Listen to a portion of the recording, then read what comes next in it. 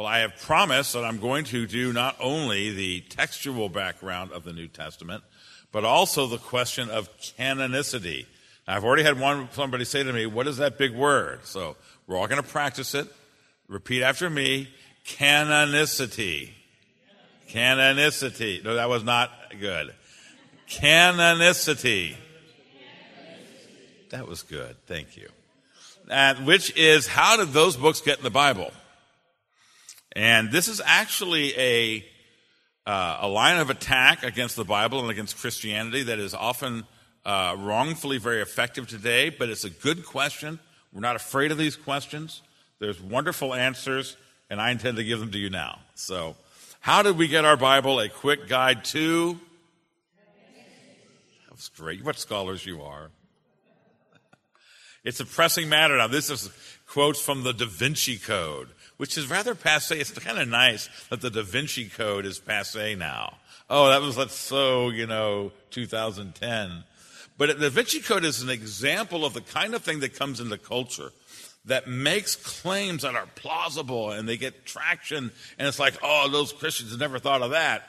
Well, and so in the Da Vinci Code, one of the characters says, the Bible is a product of man, my dear, not of God. The Bible as we know it today was collated by the pagan Roman Emperor Constantine the Great. And you're going, well, no, Pastor Phillips didn't tell me that. You mean it's just Constantine the Great? No is the answer, but whatever. But these questions are being used. In the 2nd century, Christianity was not an institution, but a collection of warring factions. This is a very common argument. Each had its own gospels, each claiming direct descent from Jesus, each accusing the others of heresy, homosexuality, and the like. In the 4th century, one group or group of groups won out. And the people now known as the proto-Orthodox, because once they won, those doctrines became orthodox. Of the many gospels circulating, they chose 4, called Matthew, Mark, Luke, and John.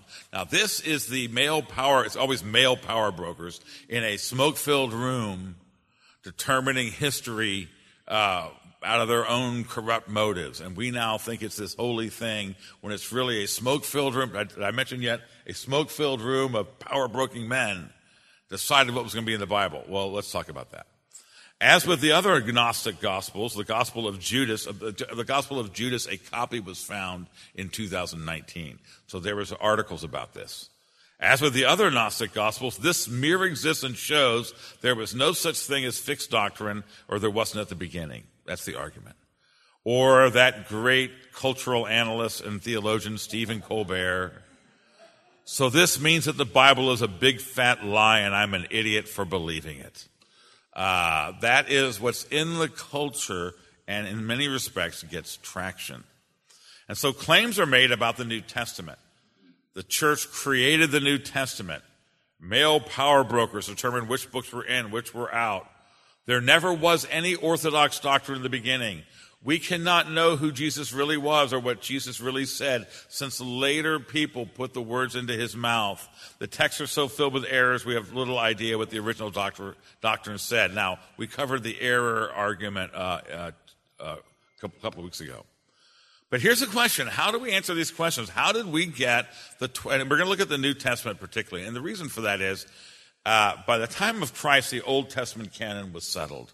So there's not that much argument about the Old Testament canon, because but by the time you get to Jesus, that was a done deal. It's the New Testament canon is the question. And how did we get these 27 books in the New Testament? So what we're going to do today, we're going to trace the dissemination of apostolic teaching. We're going to look at the situation at the end of the 1st century. We're going to look at 2nd and 3rd century developments, the church fathers and the New Testament manuscripts. And then we'll look at the 4th century consolidation and canonization. That looks very scintillating, but it actually is. Well, first let's look at the dissemination of apostolic teaching. Here's what actually happened. And let's do a case study in the book of Colossians. How did the church in Colossae receive the book of Colossians? Because it was written to them, and it was carried to them by the messengers Paul gave the letter to Colossians 4:7-9, Tychicus will tell you about all my activities. I sent him to you for this very purpose, that you may know how we are and that he may encourage your hearts. And with him Onesimus, our faithful and beloved brother, who's one of you. They will tell you of everything that has taken place here. So let's look at that. Why is Colossians in the Bible? Well, because the Colossians church got it from Paul. Well, how did other churches get Colossians? Well, we read in Colossians 4:16, when this letter has been read among you, have it also read in the church of the Laodiceans, and see that you read the letter from Laodicea. Now, there's questions about what is the letter of Laodicea. I think probably a lost letter that the Lord did not want in the canon because we didn't have a copy of it. It could be Ephesians. I don't think so. But here's the point. So the people in Colossae in the Lycus Valley, remember about a year and a half ago we were studying Colossians? About a 2-hour drive today in a bus up from Ephesus, up the Lycus Valley. You have the three cities, Hierapolis, Laodicea, and Colossae. And so Colossians get, one day, these apostolic delegates show up at church. Hey, we have some new visitors today. I'm Tychicus. Of course, they know who he is because in fact, he founded that church, if I remember correctly. And, I have a letter the Apostle Paul wrote to you. Well, why don't you read it? And there was a day when Colossians was read, like the original copy of Colossians, was read aloud in the church of Colossae. It spread because then they passed it to other churches. They would have made copies, I'm sure, and then they passed it to other churches. Paul told them to do so. And so the most plausible answer about how it was that the book of Colossians spread as an apostolic letter that belongs to the New Testament is that those who possessed it shared it with others. Well, how did the Christians know that Colossians was authentically from the Apostle Paul? Because they got it from him. They got it from the hands of people they knew who brought it from Paul. They knew. Now, here's a question I want to ask. When did the church in Colossae decide that Colossians was a Bible book? They never did. It came to them that way. It came to them as the Word of God by inspiration through the Apostle Paul. They received it as such because that's what it was. It never was anything other than that. There was never a smoke-filled room where the people in the Lycus Valley said, Colossians is in. No, it was in the moment it got there. It came to them as the Word of God. That's a useful case study of how this works. Now, we have a process in the first century whereby, particularly when it comes to the Gospels then, where you go from oral tradition to written scriptures. I'm sorry for a very busy slide. I broke up many of the other ones. I should have broken this one up. Originally, the gospel and the apostolic teaching was spread by the apostles themselves. They went around preaching and teaching in person. Most of it, they were preaching from Old Testament texts. And a lot of the Old Testament is Old Testament text explained. Romans could be subtitled what the Old Testament really means. And there's all these citations from the Old Testament. They're preaching from the Old Testament. And so they're doing that. And as the apostles moved around in their missionary labors, it became necessary for them to communicate with their former churches. A great example is 1st and 2nd Thessalonians. In Acts 16, Paul goes to the man of Macedonia. He goes to Philippi. In Acts 17, he goes to Thessalonica, and he's there for a while. They get beaten up. They get driven out of town. But because of the power of the Holy Spirit, a church is founded. He goes to Berea, thumbs up on the Bereans because they read their Bibles and demand to know, to be shown in the Scripture. And he goes to Athens in Acts 17. You have the whole the sermon that Paul preaches there. Well, he tells us in 1 Thessalonians that he wanted to know how they were doing. So he sends Timothy back from Corinth. He's now in Corinth now. Paul doesn't like Corinth. I wouldn't either. But he doesn't like it. But he sends Timothy back because he's anxious he knows there's a church in Thessalonica. So Timothy goes up. Timothy comes back and gives Paul a report. It's a really good report. 1 Thessalonians is a very upbeat letter. It's a wonderful letter. I preached it 10 years ago here. And so Paul then writes back to them this letter of apostolic exhortation, instruction, And he's got things he wants to clear up. And so the reason you have these letters, you have this oral movement, but now they have to communicate in writing because there's only so many apostles, and they're trying to maintain the churches. Now, when it comes to the gospel, originally the gospel story, the life and ministry and death of Jesus, was spread as an oral tradition. Now, by the way, if you ever looked at old oral cultures, it's really fascinating how much and how accurately they can disseminate, preserve over generations, particularly narrative forms. It was not at all uncommon for a high-quality Jewish rabbi to have memorized the entire Old Testament. That was like the minimum. I'm on the examinations committee of our presbytery. You know, it's not we don't require the memorization of the whole Bible, but they were raised that way, and they had the techniques, and so you had this narrative, and they would pass it down entirely orally. But as the apostolic generation grew older, the 80s, 60s for the most part, it became clear that written gospels were needed. And so 4 gospels were written, 2 by apostles, Matthew and John, and 2 under apostolic supervision, Mark and Luke. It's widely, the early church taught that Mark was really under Peter's supervision, and of course he was close to Peter.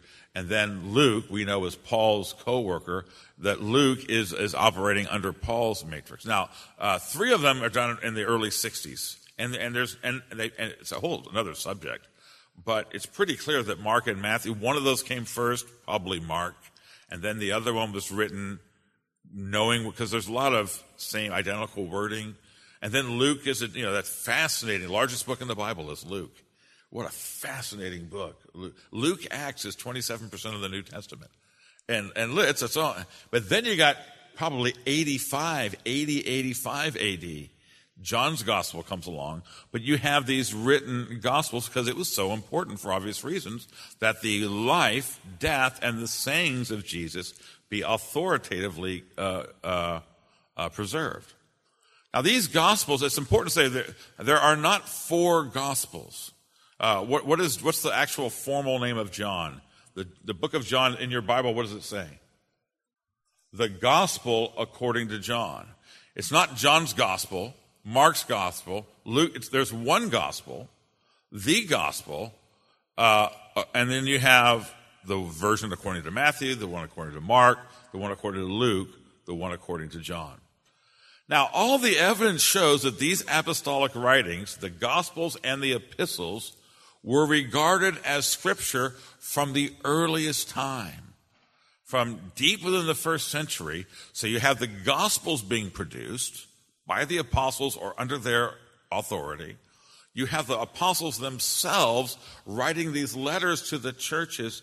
All the evidence says immediately they were embraced by the church and received as the church as the Word of God. Now, a great example is 2 Peter 3:15 and 16, where Peter says this, "Just as our beloved brother Paul also wrote to you according to the wisdom given him, as he does in all his letters when he speaks of these matters, there are some things in them that are hard to understand, which the ignorant and unstable twist to their own destruction, as they do the other scriptures."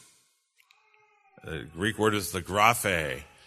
So Peter, even during the apostolic age, before he dies around 64, he's referring to Paul's letters as Scripture. That's the word used for the Old Testament. The word he uses there for Scripture is the word for the Old Testament. It's the Bible. And so that's how these things come about, and immediately they're understood to be inspired by the Holy Spirit, and they are Scripture. Peter himself regards it as that. Well, you fast forward then to the end of the first century. By the end of the first century, all of the New Testament books have been written. Revelation is probably as late as 95. John lives a really long time. But by the time you get to 100 AD, all the apostles are gone, and there's all the scriptures have been written. But they are not universally known. And that's what is going to lead to the fact of the canonicity is the entire church's acceptance of them. or acknowledgement of them. There are some that are known regionally. And by the way, the church is being persecuted, so they can't have a Bible convention. Oh, the Romans would have loved that. Bible convention in Caesarea. All right, there they are. No, by the way, the smoke-filled rooms are caves where they're hiding from the Romans. Anyway, you're not a power broker if you're being fed to the lions in Rome. But anyway. Meanwhile, there's other non-canonical books that are very valuable and that are being widely circulated. The Shepherd of Hermas is an excellent book. My favorite non-biblical first century writing is the Letter to Diognetus. That's a really good book. The Didache, the Epistle of Barnabas. And that's what you'd expect, right? People are writing Christian literature. Other people are saying there's letters of exhortation going on. Now, what's interesting is, from the beginning, there's a distinction made between Scripture and, hey, the Shepherd of Hermas is really good, but, it's not apostolic. And so there's books that are widely, it's kind of like Pilgrim's Progress. That's a big book, but we know it's not the Bible. That was that way at the end of the first century. Meanwhile, the heretical counter-gospels that they're always talking about, they had not yet been written.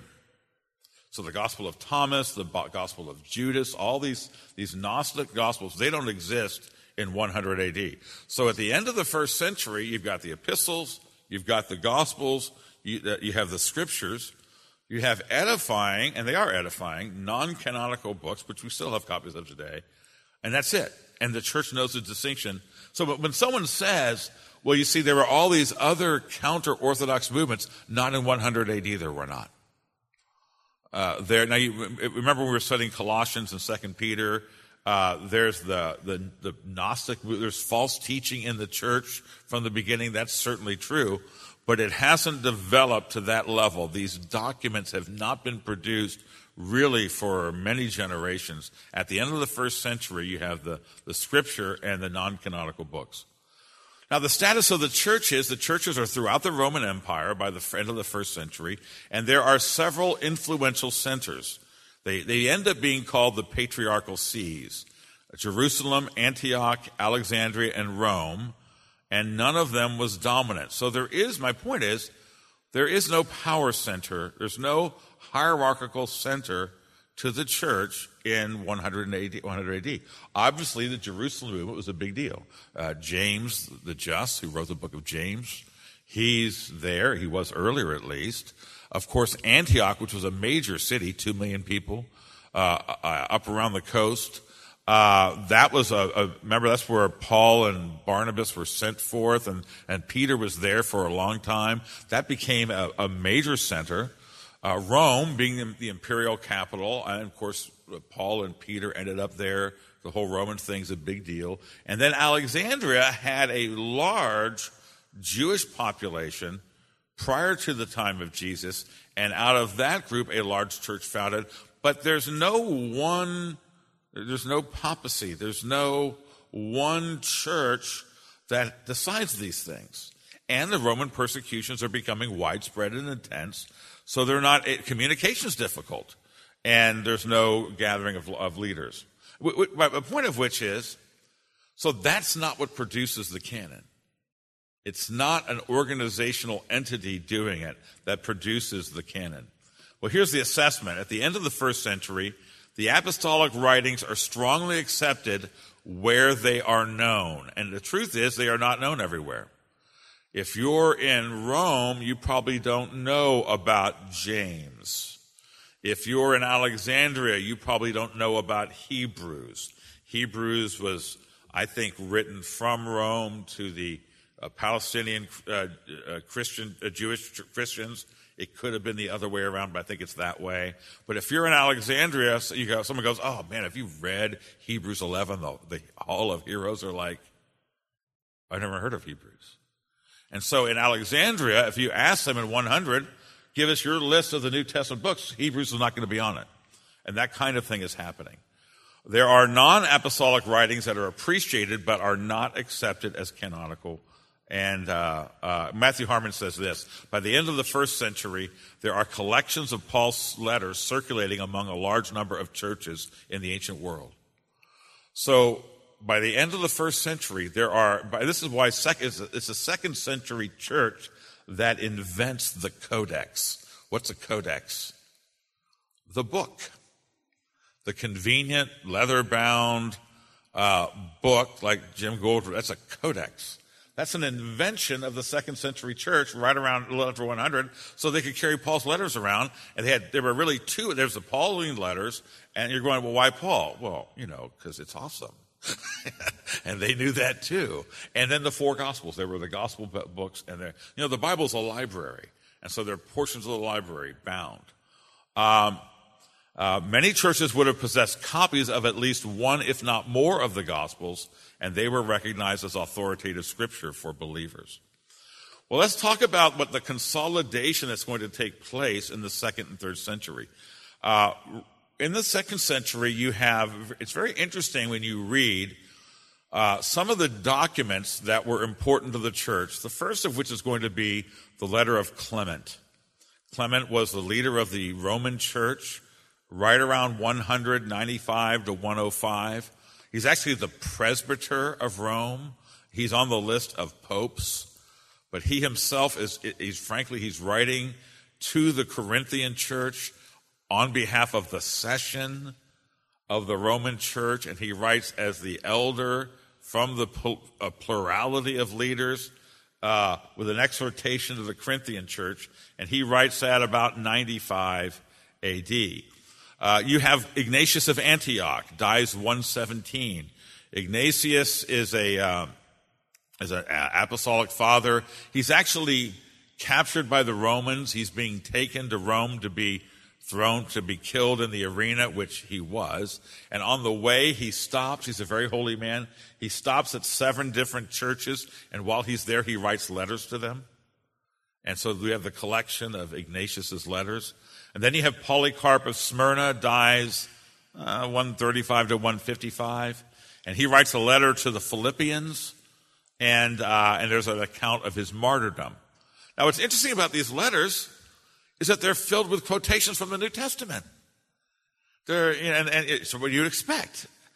Clement, the church father, is writing an exhortation of the church, and it's filled with statements from Jesus, from the Gospels, statements from mainly Paul, from his epistles, and it's sent as the Bible says. So it's 100 AD, it's 95 AD, and you're Clement of Rome, and you're writing to the Corinthians, and you're exhorting them with Scripture, and the Scriptures you're using are the ones that are in your Bible. Pauline letters and Gospels. Same thing with Ignatius. He's quoting the Bible as he's giving exhortations. Well, if he's quoting the Bible in AD, the New Testament Bible, in AD 117, that suggests that they knew that they treated it as Scripture. I love Polycarp because, according to church tradition, which I think is a good one, Polycarp of Smyrna his pastor when he was a boy was John the Apostle. He was the bishop of the church in Smyrna, but he came from Ephesus, where his childhood, he was discipled by John. And so you're going to go, well, how do you know what the Bible? And it's like, no, the guy was in John's. Where did you read the Gospel of John? Like, I was sitting there while John was writing it. So he didn't make a decision, we're going to include that in the Bible. It never was anything else to him. J.B. Lightfoot shows that they proved that Christianity was Catholic, not Roman Catholic, was universal. There was one church that recognized the Scripture from the very first. The great facts of the gospel narrative, the substance of the apostolic letters, formed the basis and mold and expression of the common faith from early on in the second century. Now, you later get other writers. Justin Martyr. Oh, Justin Martyr is really good. The martyr part is given to him after he's killed for his faith. And he writes he's the first kind of philosopher Christian writer. 165 AD, he dies, and he's a highly educated, upper-class Roman who's a Christian, and he writes his apology to the emperor, arguing on why the emperor should stop persecuting the Christians, and he's going to give an argument for that. Maybe my favorite second century document is, who here has read Dialogue with Trypho the Jew? Justin Martyr is doing Jewish evangelism. And that document is still one of the great Jewish evangelism doctrines, because he's actually recording his dialogue with Trypho, a Jewish unbeliever, as they're discussing whether or not Jesus is a Messiah. And guess what he's doing? He's quoting the New Testament as the Bible in these books. He quotes them as Scripture. In fact, he'll say, as the Scripture says, he'll quote the Old Testament. As another Scripture says, he'll quote the New Testament. You go, well, there is no New Testament. Well, yeah, but the books of the New Testament were there. Tatian, 120 to 180, he wrote the Diatessaron. It was the first of many bad attempts to harmonize the four Gospels. Now, if you're trying to harmonize the four Gospels, then those are the Gospels. Diatessaron, and Tatian, when he's doing the Diatessaron, he's not going, I don't know which of the Gospels are the real Gospels. Well, everybody knows what they are. They're Matthew, Mark, Luke, and John. Those are the four Gospels.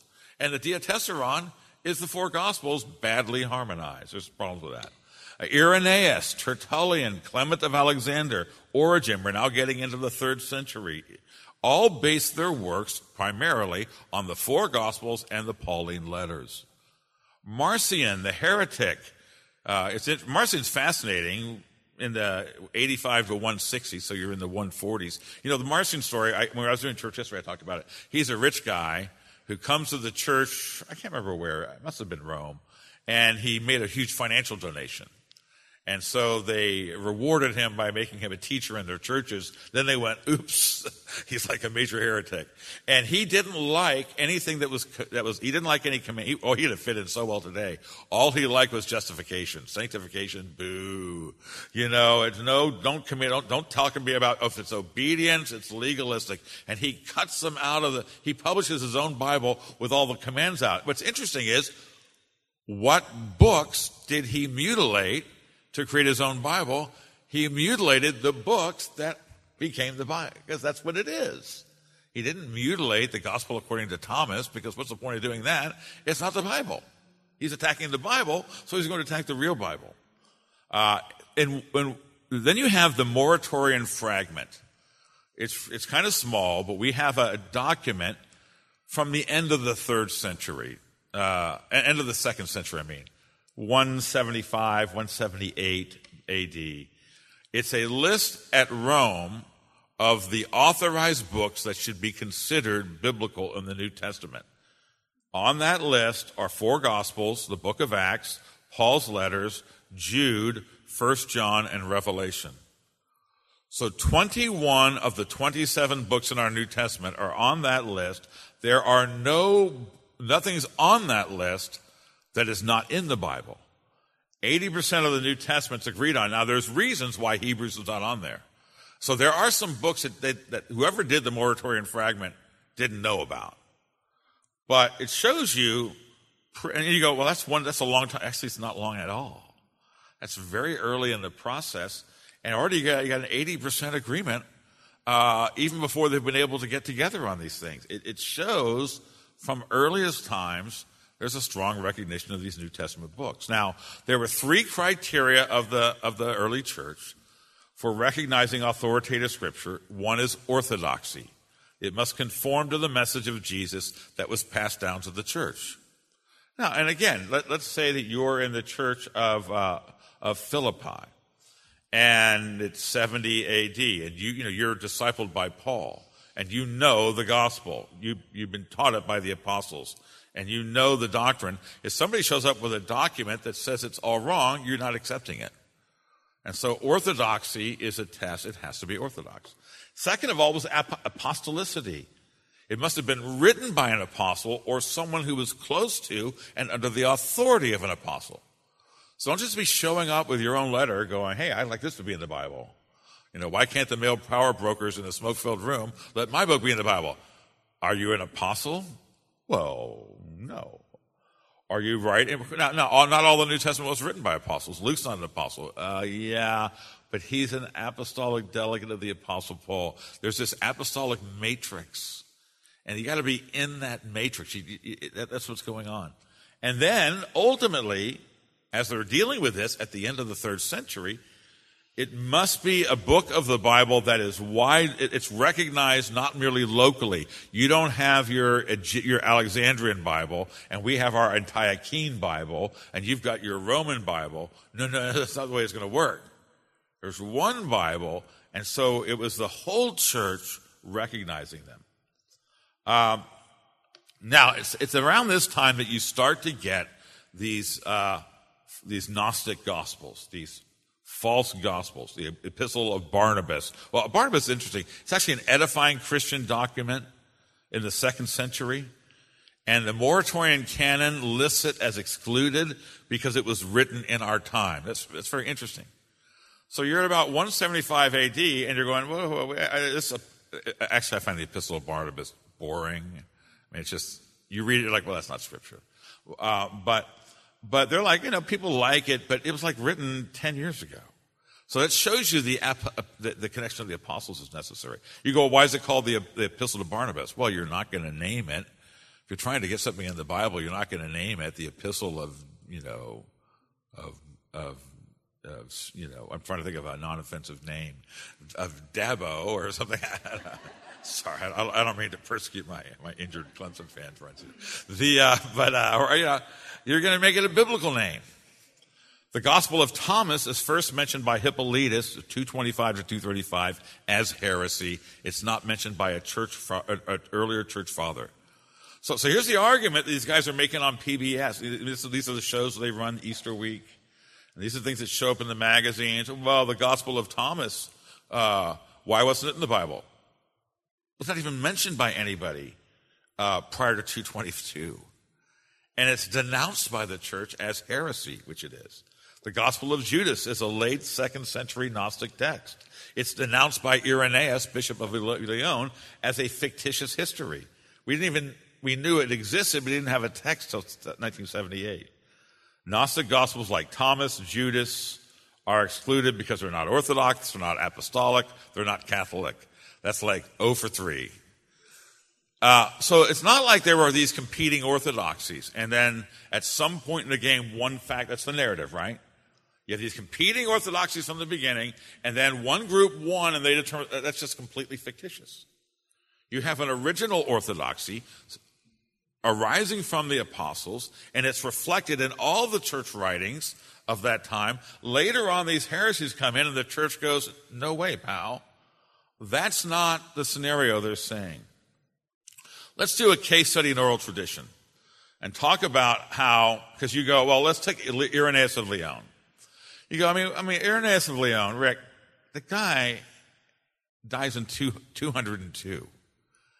So who cares what he thinks? I mean, he has no connection to the apostles themselves. Well, let's see. Let's use the U.S. Civil War. A soldier is 20 years old in 1865. He lives 75 years. He dies in 1920. So now you have a guy who fought in the Battle of Antietam, and he's alive in 1920. There were lots of those guys. His grandchild is born in 1900 and dies in 1980. Now you have someone then who knew for 20 years, Grandpa, who fought in the Battle of Antietam. Does that guy have a connection to the Battle of Antietam? Yes. And you have a direct information, and so the event took place in 1865. In 1980, 115 years later, you have a direct transmission of information. There's only one level of separation over 115 years, and that's why, you can have a long period of time. But people are like, well, who knows? No, they do know. His grandfather. It's 1980. You're going to go, I don't even think there was a battle of Antietam. He's going to go, what are you talking about? My grandfather was wounded in the battle. I've seen the wound that he got from that notorious Yankee guy who shot him and stabbed him over the cannons, And don't tell that guy that there was no battle of Antietam. And you go, well, it's 115 years. But no, that's not long. That's my point. Let's look at Irenaeus of Lyon. Let's start with John the Apostle. He is the disciple of Jesus. He's young when Jesus calls him. And so on the Last Supper, he's the beloved disciple who lays his head on Jesus' breast. John the disciple. He lives a long time. He dies about 95 AD. He's pastoring. He's the head of the church in Ephesus at that time. Polycarp of Smyrna grows up in his church, is discipled by John the Apostle. Irenaeus of Lyon is discipled and taught by Polycarp. Polycarp dies in 155. And so you have an event that takes place in 30 AD, namely the crucifixion and resurrection of Jesus. And you have a guy who's alive in 202. And you go, well, I mean, and so the scholars will say, we don't even know if Jesus existed. Well, Irenaeus knows, because he was converted and discipled by Polycarp, who grew up in John the Apostle. So you've got 172 years, and there's only one intermediary to the eyewitness account of it.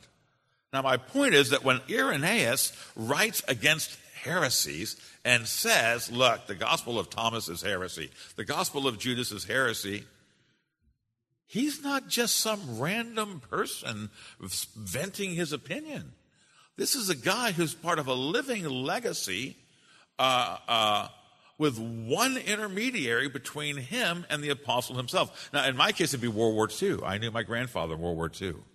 I sat there and looked at the foot. And so if you come to me and you go, we actually lost the Battle of the Bulge, I'm going to go, my granddad was in the Battle of the Bulge, pal.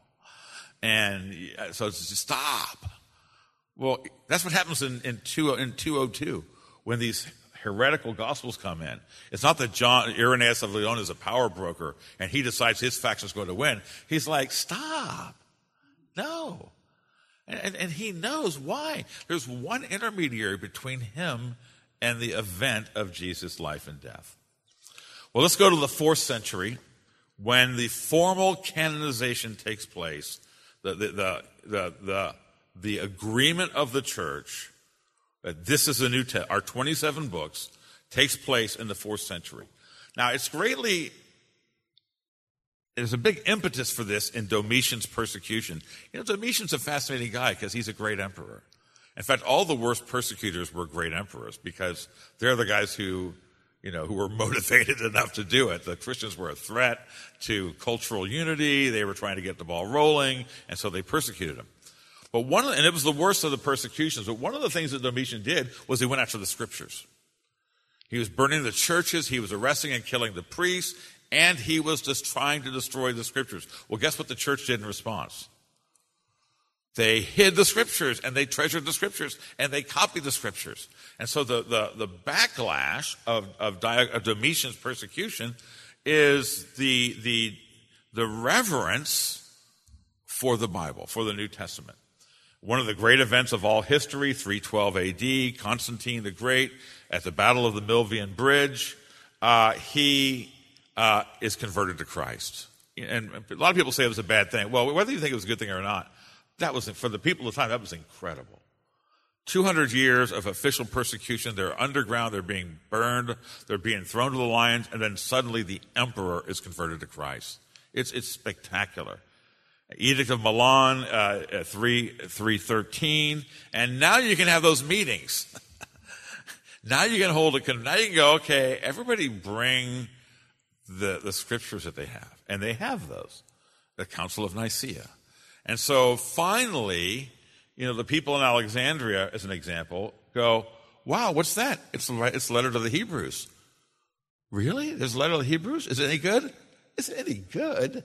You never read Hebrews? And they're like, so it's not like they decided, well, Hebrews, but they realized it. They discovered it.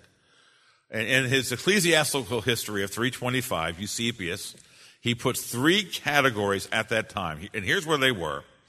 Accepted were all the Gospels, the book of Acts, all of Paul's letters, Hebrews by them is in, and 1 Peter, 1 John, and Revelation. Here's what they weren't sure about yet. James, 2 Peter, 2nd, 3rd John, and Jude. Now, I do want to say, with all respect to these great books, you got most of the Bible in there. I mean, you got all of Paul, the Gospels, Acts, Hebrews, 1 Peter, 1 John. And it's not surprising, the letters that are most disputed are the most situational. 3rd John, remember he's writing to that pastor. And 2nd John, he's writing to the beloved lady. He's writing to a congregation. These are the ones that would have gotten the least spread. 2 Peter, we don't even actually know exactly who he wrote that to. He's right before he dies. Jude, again, it seems more obscure. And then they rejected all these other things that never got in the Bible. Well, by 367, the Easter letter of Athanasius, who's the champion of the Nicene party, you have an official list that then becomes the final canon. All 27 books of the New Testament are on that list. Now, so how did the books of the Bible, here's the question. The Roman Catholic Church will say, for instance, that the church decided what was in the Bible. The Bible rests on the authority of the church, and that the church created the canon. Well, we deny that, and it's categorically not true. At no point did the church create the canon. The church received the canon because it's the Word of God. Go back to that example from Colossia. The church in Colossae did not decide that Colossians was Scripture. It was Scripture. They recognized it. And so there's this process by which the whole church recognizes this is Scripture. This is the Word of God. There's this process we've described.